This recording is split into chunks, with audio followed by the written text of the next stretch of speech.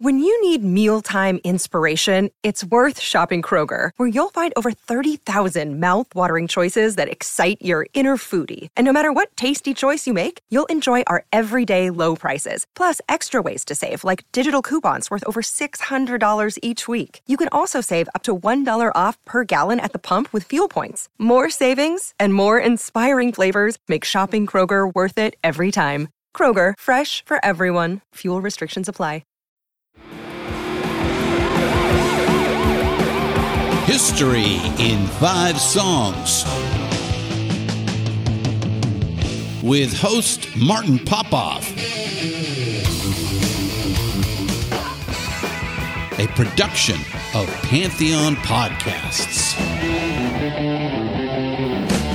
Let's rock out with Martin. Well, hello once again. Welcome back to another episode of History in 5 Songs with Martin Popoff, brought to you by the good people at Pantheon Podcast. We are pleased, as always, to be part of this vast and always expanding Pantheon Podcast Network. We're available on Spotify, iTunes, and over 40 other podcast platforms. All right, this is the third of a trilogy here. This is episode 220. We're calling this Hair Metal Skips by 70s Bands. So the idea here is that we've had 218 was Hair Metal Wins by 70s Bands, and 219 was Fails. So what we looked at here was the 70s bands that participated in hair metal and did pretty well, either commercially or creatively or both. We looked at fails, which is ones that tried to do hair metal and basically fell, flat on their face sort of thing. I believe that's kind of how everything came out in 219. And I kind of knew this would be the most interesting one of these. Hang on, let me just change that. I always do this on my document where I don't change the episode number. So yeah, the idea here, I knew this was kind of going to be the most interesting one because we're going to look at a bunch of bands from the 70s that essentially skipped the hair metal things in various ways to varying degrees. Maybe they participated on one album a little bit, that kind of thing. So it's kind of looking at the absence of going down the hair metal route. And I would say in pretty much every occasion here, it was a good idea to not do that. Maybe a little, maybe not. But commendable, I think, is a word that comes to mind in terms of, hey, you didn't adopt this new trend that was blowing up basically 1983 to 1991, 1992. There were a lot of gold and platinum and multi-platinum albums being notched up in this whole hair metal thing. And these are bands from the 70s that looked at that and generally decided against it, I guess is the way you would put it. But let's see how all these pan out here. So again, the funny thing is an absence here, and why are we talking? Is there a bit of a logical disconnect in saying, well, they didn't do hair metal? Why are we talking about them? They didn't do, you know what I mean? But a lot of interesting concepts did kind of come up along the way here. Every track I've picked here, except one band, is almost picked to undermine my argument a little bit. Because, why would I play you a song by any of these bands that had nothing to do with hair metal, which is most of them, right? Sort of thing. So I wanted to show going a little bit down that route so we can say, look, how did they respond to this big hair metal thing? So, okay, let's play our first one here. Take a listen to this. This is Motorhead with Stand.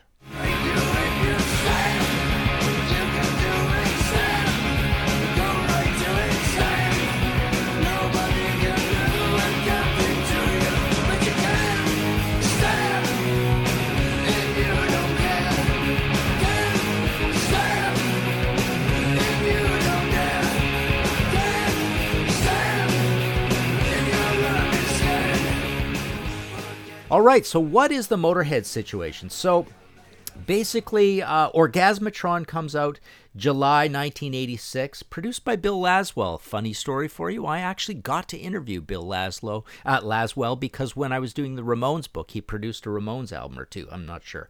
I can't remember, but basically, I got all these interviews to do with this Ramones book. I did this Big Coffee Table Ramones book. But anyways, here he is producing a Motorhead album to really no effect. Being an intellectual kind of producer guy, it didn't make much difference. It basically came out like Motorhead. So The idea is Orgasmatron, July 1986. Motorhead is basically being Motorhead. It sounds like the band we know and love. Rock and Roll comes out August 1987. It's a little more, it's a little happier, a little, it's one of these that is looked down upon in the catalog somewhat. 1916, it comes out January 91. March or Die, where this song is from, comes out August 1992. So we're definitely a little late in the hair metal thing, but I wanted to point out that, so how does Motorhead respond to this hair metal thing? Probably the most significant thing that happens is Lemmy moves to Los Angeles. He's living right around the corner in that cluttered apartment, from the Rainbow. He's always down at the Rainbow, playing the slot machines or video games or whatever he does down there. Maybe it's both. But, this is a significant thing. So he's there in the cradle of hair metal. He's there in the cradle of the business. The other significant thing that happens is he writes some songs for Ozzy Osbourne and makes a good chunk of change. He always jokes that he made more money off of that than he did off of Motorhead. Having a few Ozzy songs. So Ozzy is right there in the cradle of all this as well, and there are some hair metal things happening to Ozzy. So this is all pretty significant. But March or Die, so the idea is around these albums that we don't really appreciate a lot from Motorhead. I guess arguably Rock and Roll 1916 and March or Die, but mostly March or Die. It's got that crappy album cover, which is kind of black and white. I think it's got a little red on it. We did an album cover show recently on the Contrarians, and I pointed it out as a bad one that just looks like a lot of other Motorhead album covers, only weaker, and that's kind of a metaphor for the album. It's kind of, as you can hear in this song, Stand. So the production is pretty cleaned up. You've got Tommy Aldridge drumming on all tracks, I think, except one. So this is one of the cleaner sounding Motorhead albums. You can hear kind of the melody, and Lemmy, there's a little bit of California infecting his vocal melodies, I think, on this album. So it's a little more melodic album. It's a little happier. There's some boogie woogie on it. It's a little accessible. A very sort of Holly Rock move is the novelty cover. So you've got Ted Nugent, Cat Scratch Fever on here. You've got I Ain't No Nice Guy, which is an acoustic ballad.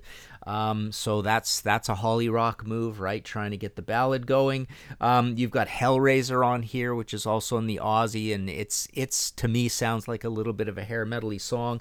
You've got Too Good to Be True's kind of melodic. You got You Better Run, which is your I'm a man sort of big bluesy boogie things. Basically sounds like stripper pole music, right? So there are some things where I would say, the short language, the narrative is March or Die is sort of Motorhead's hair metal album. But, really, when it comes down to it, you play all these albums in a row. There's a lot of standard Motorhead on here. There's not brain keyboards and Lemmy hasn't done a whole hair metal transformation. The band still looks like Motorhead. The album covers still look like Motorhead. So basically, Motorhead commendably stays away from the hair metal thing. I mean, it wasn't like Lemmy was going to go wholesale that way, but Lemmy did sell out a little bit, right? He's not averse to succumbing to some of the industry's wiles, and he sort of does succumb a little bit to it. So to the theme of this episode, hair metal skips by 70s bands. I think Motorhead is squarely a skip on the whole hair metal thing. Let's take a short break and we'll be... Hello, Pantheon Podcast listeners. Christian Swain here to tell you more about my experience with Raycon earbuds. Our family now has 3 pairs of Raycon earbuds around the house, and my wife just grabbed a pair of the Headphone Pros to replace some headphones from a company that was double the price. And yes, she loves them. Now, if you haven't pulled the trigger on a pair of Raycons, or even if you have, but you're in the market for another pair because they're just that good, well, now is the time to check them out, because they just launched their upgraded model of the best-selling everyday earbuds. With Raycon's upgraded everyday earbuds, now you also get active noise cancellation, ergonomic design, and multi-point connectivity that lets you pair with 2 devices at once. New quick charge function, 3 customizable sound styles, plus awareness mode. Available in a variety of vibrant new colors to complement any and all skin tones. I even have a pair of earbuds in a cool green color. I have tried just about every earbud known to humankind, and these Raycons are fantastic. Seriously, if you've been wanting to check out Raycons, there truly is no better time. You're going to ask yourself why you didn't check them out sooner, and Raycon offers a 30-day happiness guarantee. So what are you waiting for? Go to buyraycon.com/Pantheon today to get 20% off your Raycon order, plus free shipping. That's right, you'll get 20% off and free shipping at buyraycon.com/Pantheon. buyraycon.com/Pantheon. Hey folks, Stefan Shirazi and Renee Richardson here from the Metallica Report. And we are proud members of the Pantheon podcast family, where the best of music and podcasts unite. We've got something pretty cool for you. We're giving away an exclusive Metallica merch package worth over $250. That's a whole lot of Scary Guys, Skulls, M72, and other sought-after Metallica swag. And we've made it easy for you to win. Follow and share the Metallica Report, and you're in the game. Go to pantheonpodcast.com/Metallica, enter your email, and hit that button to be entered to win. And just like that, you're eligible for our monthly exclusive Metallica merch package. And guess what, rockers? You can enter every month, so just do it. And while we love our global brothers and sisters, the lawyers won't let us ship outside the U.S. Right back. All right, back again here, episode 220, Hair Metal Skips by 70s Bands. Let's take a listen to our second selection here, and we shall discuss. This is Deep Purple with Too Much Is Not Enough.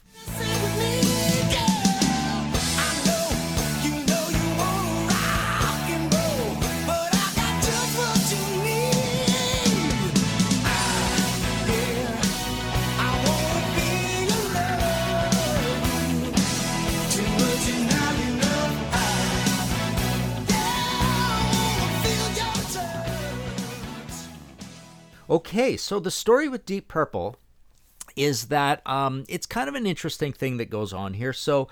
So Ritchie Blackmore kind of sets up the whole hair metal thing with the Joe Lynn Turner era of Rainbow. It's pre-hair metal, but it is really leaning in that direction, and had Rainbow stayed together, they very likely would have been quite hair metal-y. They probably would have worked with a big producer. There'd be a transformation to hair metal style keyboards. Joe Lynn Turner fits in this whole thing. I swear they'd probably start dressing that way. So it's kind of interesting, but what happens instead is Deep Purple reforms and we get Perfect Strangers, October 1984, and I really don't think there's any sort of giving into really any kind of 80s tropes at all. This is the other thing I like about this episode, because we're going to just discuss 80 tropes in general. I think you definitely get accessible songs. You get good, sober production. It's modern production, but it's not egregiously 80s production. You just get a good up to date version of Mark II Deep Purple with Perfect Strangers. I think that continues with the House of Blue Lights. So January 1987, we're definitely into the middle of hair metal doing amazing. 86, 87, 88, 89 are probably the biggest years for the whole thing. All the excitement year is 83 into 84. So this song is from Slaves and Masters, October 1990. Obviously, Joe Lynn Turner is singing this. Joe Lynn Turner is in the band. So this is the Deep Rainbow album, right? So this is almost like that Rainbow version, that hair metal, that nascent hair metal sound, that Midwest hard rock sound, the Sammy Hagar sound, the Night Ranger sound a little bit, and it's also the Bad Company with Brian Howe hair metal sound. So we talked about Bad Company, that would have been in the Hair Metal Wins by 70s Band episode. And this song, you hear the cowbell, you hear the Paul Rogers, Brian Howe vocal phrasings. It's just kind of like big, slightly bluesy, rootsy stadium rock, so it's very American sounding, this song. So I think I wanted to pick something from the most hair metal-y album, Slaves and Masters, that shows, like I say, it's almost like they're on their own path, but that path has something to do with hair metal, put it that way. So the Deep Rainbow album is really the follow-up in a big way to whatchamacallit, Bent Out of Shape, right? And then, so what happens after this? They are fully a skip in another way too, and that the next album isn't until 1993. It's The Battle Rages On. Joe Lynn Turner is out. Ian Gillan is back, and they basically do another squarely follow-up to House of Blue Light and Perfect Strangers. It's even more gritty hard rock, I would say, than those two. So commendable, again, is the word I would use for Deep Purple. They did not succumb to this. To my mind, it reminds me a little bit of the Aerosmith situation, where it's commendable what they did. They remained Aerosmith. They added about a 10% to 15% hair metal sheen on what they did, and then they just cleaned up. They did amazing multi-platinum albums all through there. We talked all about that. But the funny thing is, I think Deep Purple, on a creative level, is kind of in that same place. They retained 85% of their Deep Purpleness, maybe adjusted a tiny bit for the 80s.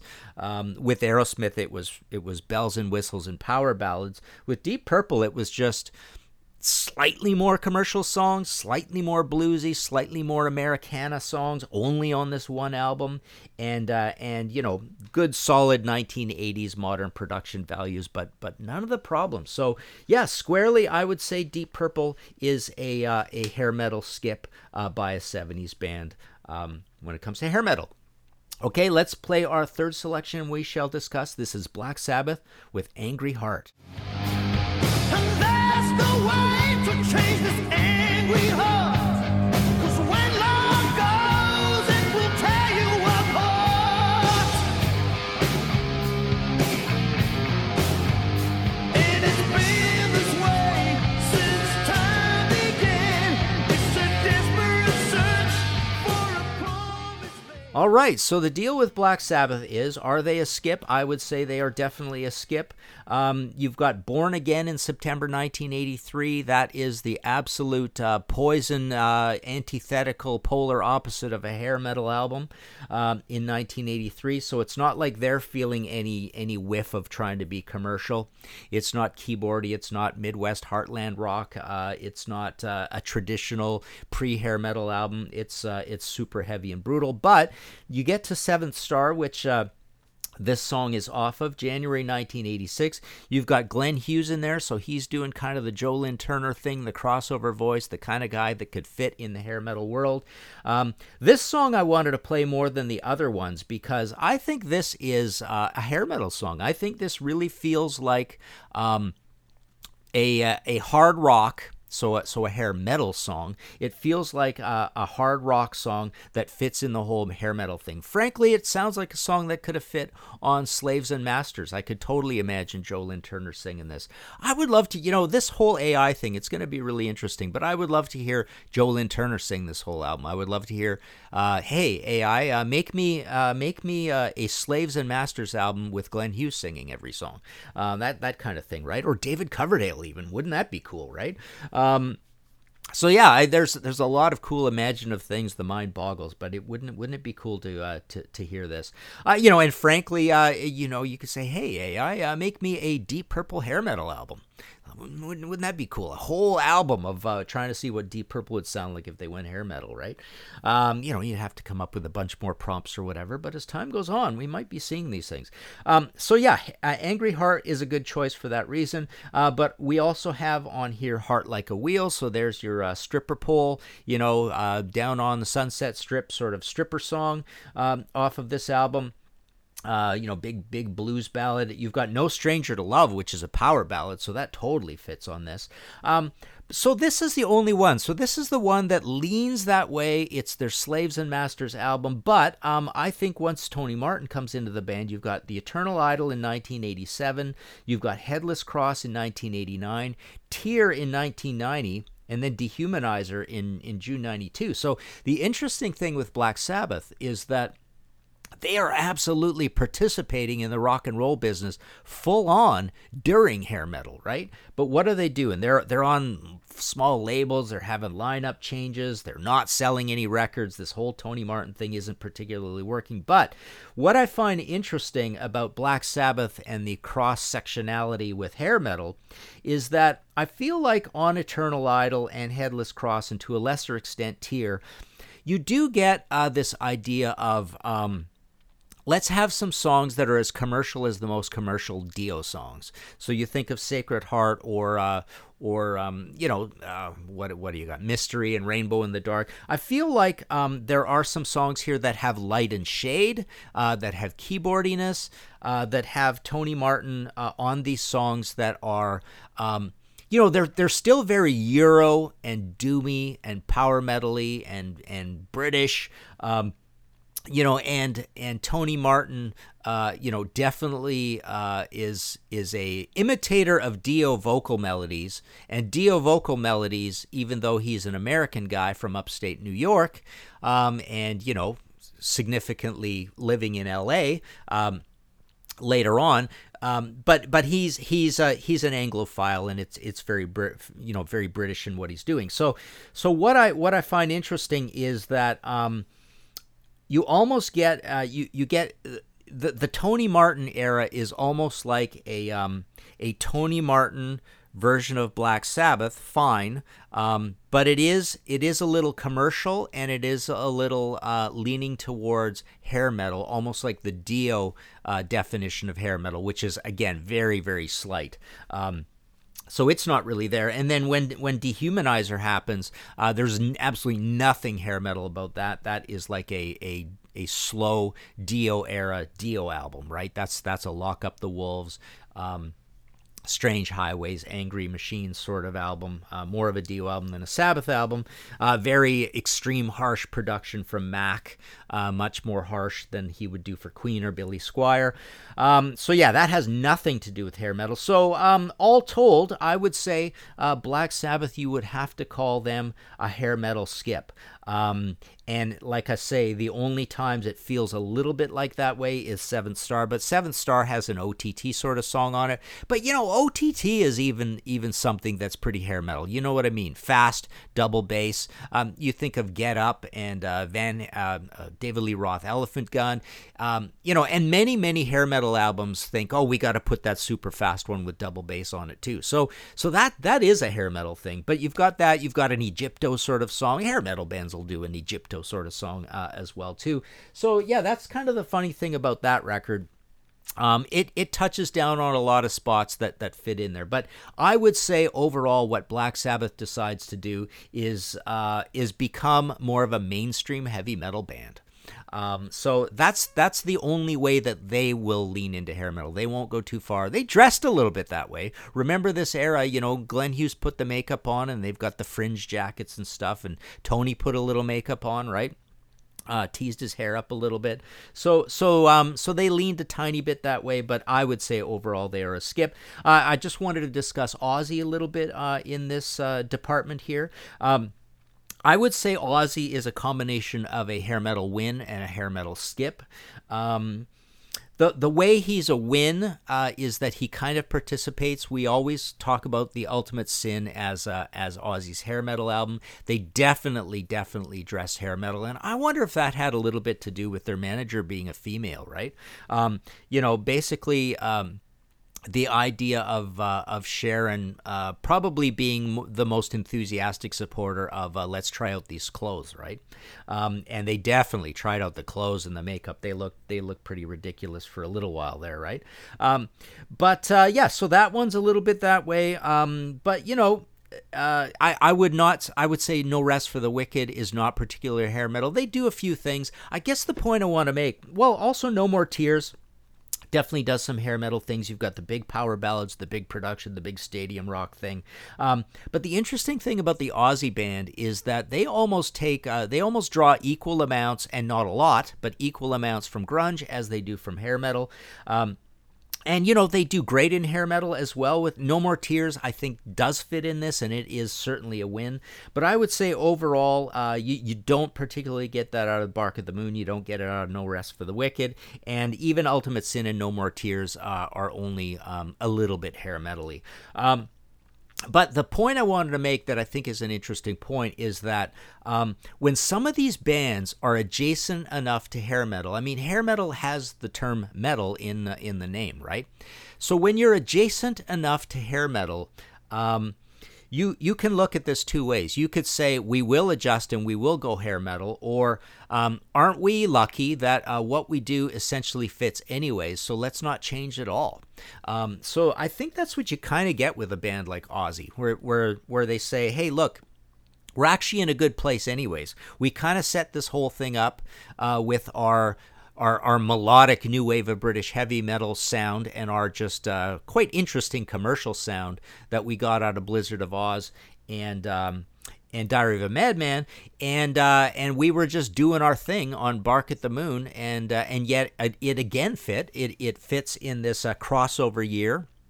Where metal's moving from the UK over to America. Totally fits. Let's just kind of do the same thing again, but let's pander a little bit on the Ultimate Sin, and then I think No Rest for the Wicked is a little bit of a correction. So the whole idea is that these guys kind of fit anyways, so they don't have to go. So Ozzy, again, combination of a win and a skip. Let's move on to our fourth selection. Take a listen to this. This is AC/DC with Mean Streak.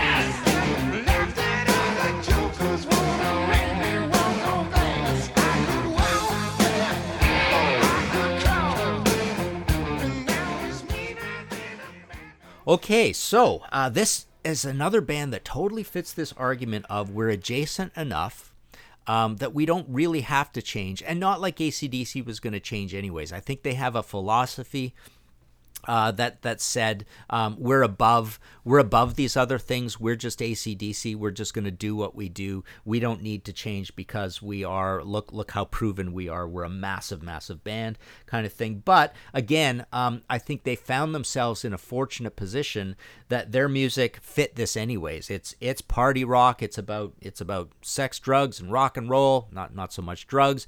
But yeah, it's just it's got a little bit of a southern vibe, which fits in with everything. So let's go through it. So Flick of the Switch, August 83.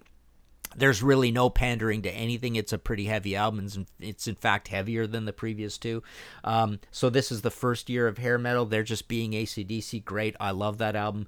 Fly on the Wall, June 85. So hair metal's big. They're probably starting to panic a little bit. Other bands are getting all the press.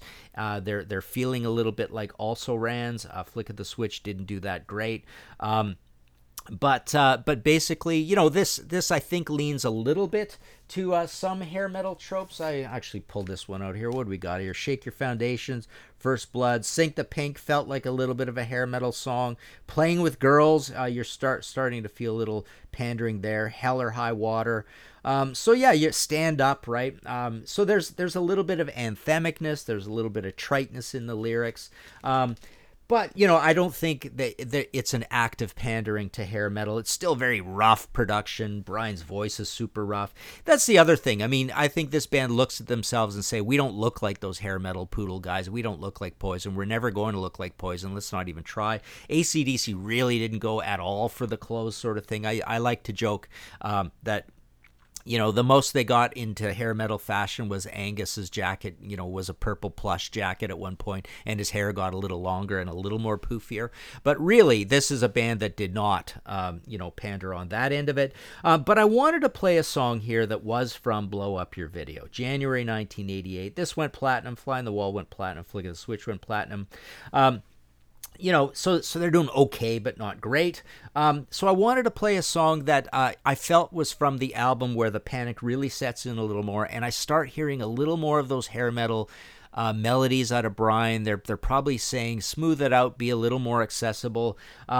I think the production is a little smoother on this one. It's crappy production, but it is a little smoother. You're back with the Vanda Young team. I took out this album as well.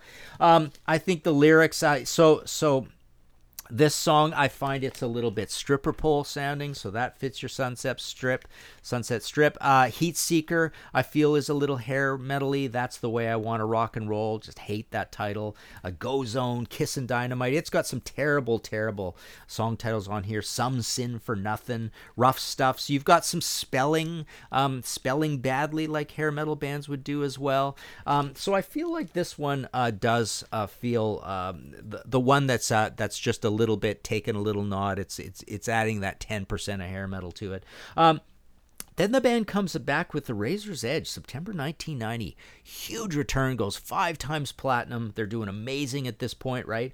But again, I don't feel it's really any pandering to hair metal. You do have Bruce Fairbairn in there. This is now a Vancouver band, right? They're going to Vancouver to record and stuff. So you got a little bit of that crossover. It is a really tight production. You've got that really slappy bass drum on what Chris Slade has there. So yeah, it's up to modern standards, but it's still absolutely AC/DC in every way. So this is a band, definitely I will call this a hair metal skip by a 70s band. Commendable again. So let's move on. This is a conundrum. This is a weird one. Take a listen to this. This is Rush with Lock and Key. The civilized veneer, heart of a lonely hunter, God's a dangerous frontier. The balance can sometimes fail, strong emotion can tip the scale.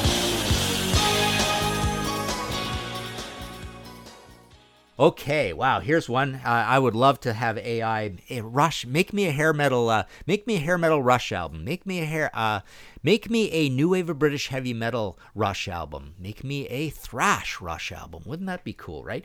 That's the fascinating thing that I like about this episode and thinking about Rush. So Rush could have gone various ways, right? They're coming out of the 70s as hard rock act. They could have hit twice as hard with the new album. They could have picked up on their proggy roots and gone progressive metal, more progressive metal, thrashier, leaning towards what a Dream Theater might have done. They could have become a thrash band. So it's funny. Their brains are wired a certain way that they're evolving, in combination of being excited by this other music and going kind of keyboardy. So I just played you a song. There's no way I could even really particularly find, I'll throw that challenge to the Facebook people. Find me some Rush hair metal songs.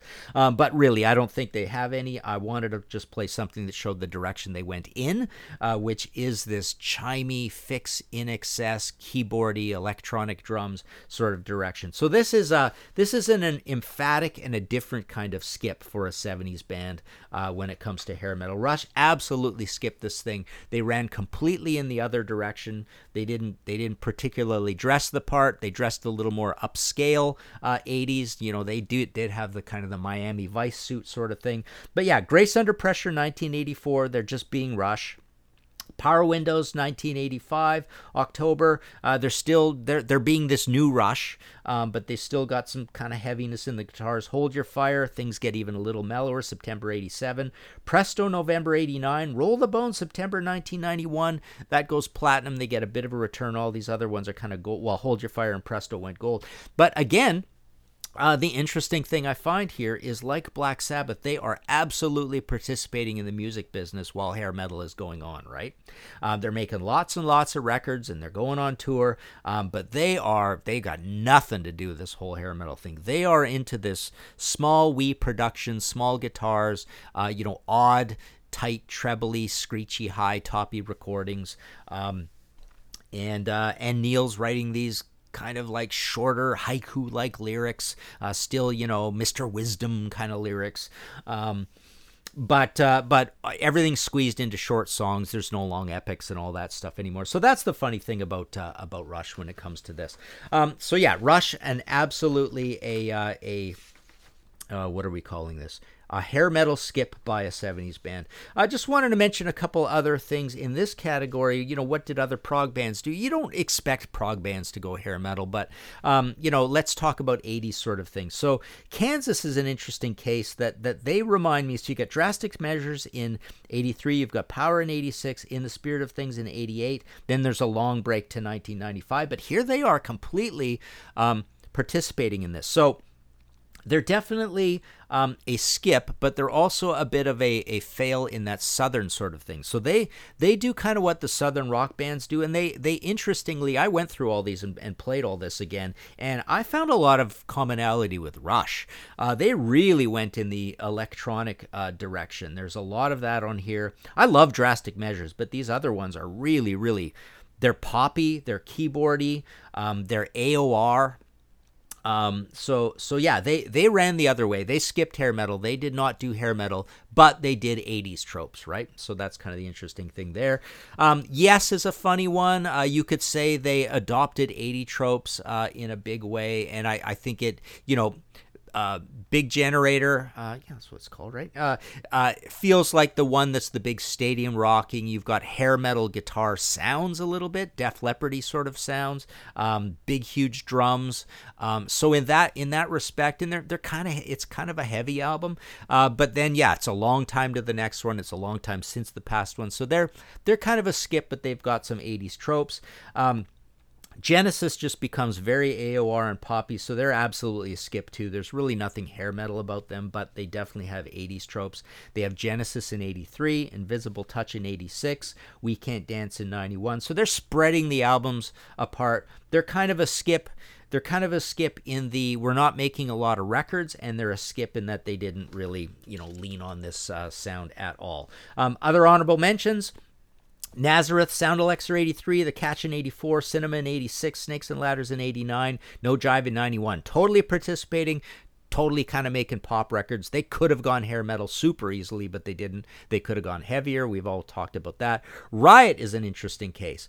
Born in America, 83. They're kind of setting up this whole hair metal thing, but they lose Rhett Forster. Thundersteel in 88. Mark Reale gets a whole different band. Tony Moore is singing. You've got Don Van Staveren and Bobby Jarzombeck. But they actually go heavier. So they go Thundersteel in 88 and The Privileged Power in 90. These are almost records that kind of are an American version of power metal, progressive metal, technical metal. So they're leaning hair metal. You know, even Fire Down Under and Narita, you could say we are in a perfect position to capitalize on this hair metal thing big time, but they don't. You know, they lose Rhett. There's this long gap from 83 to 88, so they sit out the early days of hair metal, and then they come back and they're not hair metal. Status Quo is a funny one. Back to back, 83, In the Army Now, 86, Ain't Complaining, 88, Perfect Remedy, 89, Rock Till You Drop, 91. So they're making records through this whole thing, but they're just basically being poppy Status Quo through this whole thing. So they're a skip. ZZ Top, I would say they're a skip. Eliminator 83, Afterburner 85, Recycler 90. They have the 80s tropes going, but they're basically being a modern version of the old ZZ Top. There's nothing particularly hair metal about what they're doing. There is some ballad making in there, but yeah, they're just too weird and on this phenomenal, cool, super successful trip through the 80s that really doesn't have anything to do with hair metal. They don't dress hair metal, of course. Foreigner is a funny one, mostly by sitting it out, but, you know, they're adjacent to hair metal anyways, so they just kind of do what they do, but they have Agent Provocateur, triple platinum in 84, Inside Information, Lou Gramm is still there in 87, goes platinum, Unusual Heat, Johnny Edwards is singing, 1991, this is where they're sort of the Brian Howe version of Bad Company at this point. So they're spreading out the albums in a big way, but they're kind of participating, but they're kind of a skip because they're just doing Foreigner, which kind of fit anyways. Accept is a funny one. It's mostly a sitting it out. Metal Heart really has no pandering to hair metal. Maybe it's a little melodic here and there. Screaming for a Love Bite, I just love that song. Kind of fits a little bit. A Midnight Mover maybe a little bit, but I think that's my favorite Accept album. I think they're basically being a traditional metal band. Russian Roulette's even heavier, self-produced. There's no pandering to hair metal. Eat the Heat in 89, they get David Reese. Sure, it's basically a hair metal album. But then there's a long gap to Objection Overruled. David Reese is out. Udo is back. So all the way to 93, not hair metal at all, more like a dark, doomy, a little bit grungy sort of sound. So they're a combination of they tried it, but they didn't try it for all that much. Their hearts weren't really in it. And really Eat the Heat, as my good buddy Rich Davenport explained to me when he talked to Stefan Kaufman, that album was just killed by being overproduced. So it's not like had they not done all that, it probably wouldn't have been as hair metal-y sounding as it was. He talks about guitar tracks being left out and stuff. Boston is a funny one. They're a hair metal skip mostly by sitting it out. They basically go from 1978 for their second album to Third Stage in 1986, and then Walk On is 1994. So they're just gone, right? They make one album, but like Foreigner, they just kind of fit. They don't have to change because they fit anyways. So you could just be Boston and you're kind of in it. So that's that. Boy, another long episode. I'm really going long on some of these, right? If you like the show and want to support future episodes, go to Ko-fi.com/Martin Popoff. Hit that red support button. Buy me a coffee or a pint. This is another one where I haven't posted a message on Facebook. It's the off week. So short list of people to thank, but I thank you all just the same. So I want to thank Andy at Black Sugar Transmission, Lee Clifford, Gustin Garcia de Paredes, Steve Polari, and William Walker. Thank you all. Book situation, there's a lot going on. The Hawkwind is now a soft cover, updated. The visual biography, same with the Nazareth. These just came in yesterday. There's the Bluish Skull panel book, and the Who book should be in stock soon. The big, fancy, plush, in slipcase hardcover celebration of Quadropedia. You can go to martinpopoff.com for all that. I sign them, send them, ship them out, PayPal buttons and all that. So yeah, there you go. That is our episode 220, hair metal skips by 70s bands. And for your homework, go play some of that Riot stuff. That's quite an interesting story. Go play Born in America and ponder with me the what if.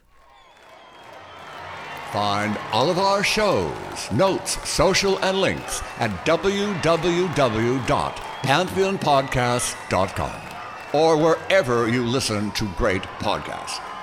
All songs can be found for purchase on iTunes, Spotify, or Google Play. Please purchase these great and important tracks. Find us on Facebook at the RNRAP. We are on Instagram at RNR Archaeology. Tweet us at RNR Archaeology.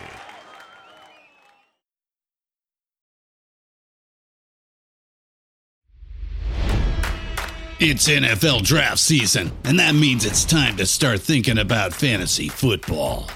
FantasyPoints.com features industry-leading experts and prognosticators using proprietary hand-charted data to help you score more fantasy points. FantasyPoints.com is the place to go for whatever kind of fantasy football you play. Whether you play fantasy football, daily fantasy sports, or do a little bit of everything, Fantasy Points has the meticulously researched content to guide you to victory. And why wait for the fall? Fantasy Points also covers the new spring football league, the UFL. Join the guru, John Hansen, Scott Barrett, Joe Dolan, and other massive names in the fantasy football universe with an exclusive offer. Use code Pantheon for 15% off any Fantasy Points package, including the all-in package, with access to every article, tool, and data nugget that Fantasy Points has to offer. That's FantasyPoints.com and code Pantheon for 15% off at Fantasy Points. FantasyPoints.com, code Pantheon. Score more fantasy points.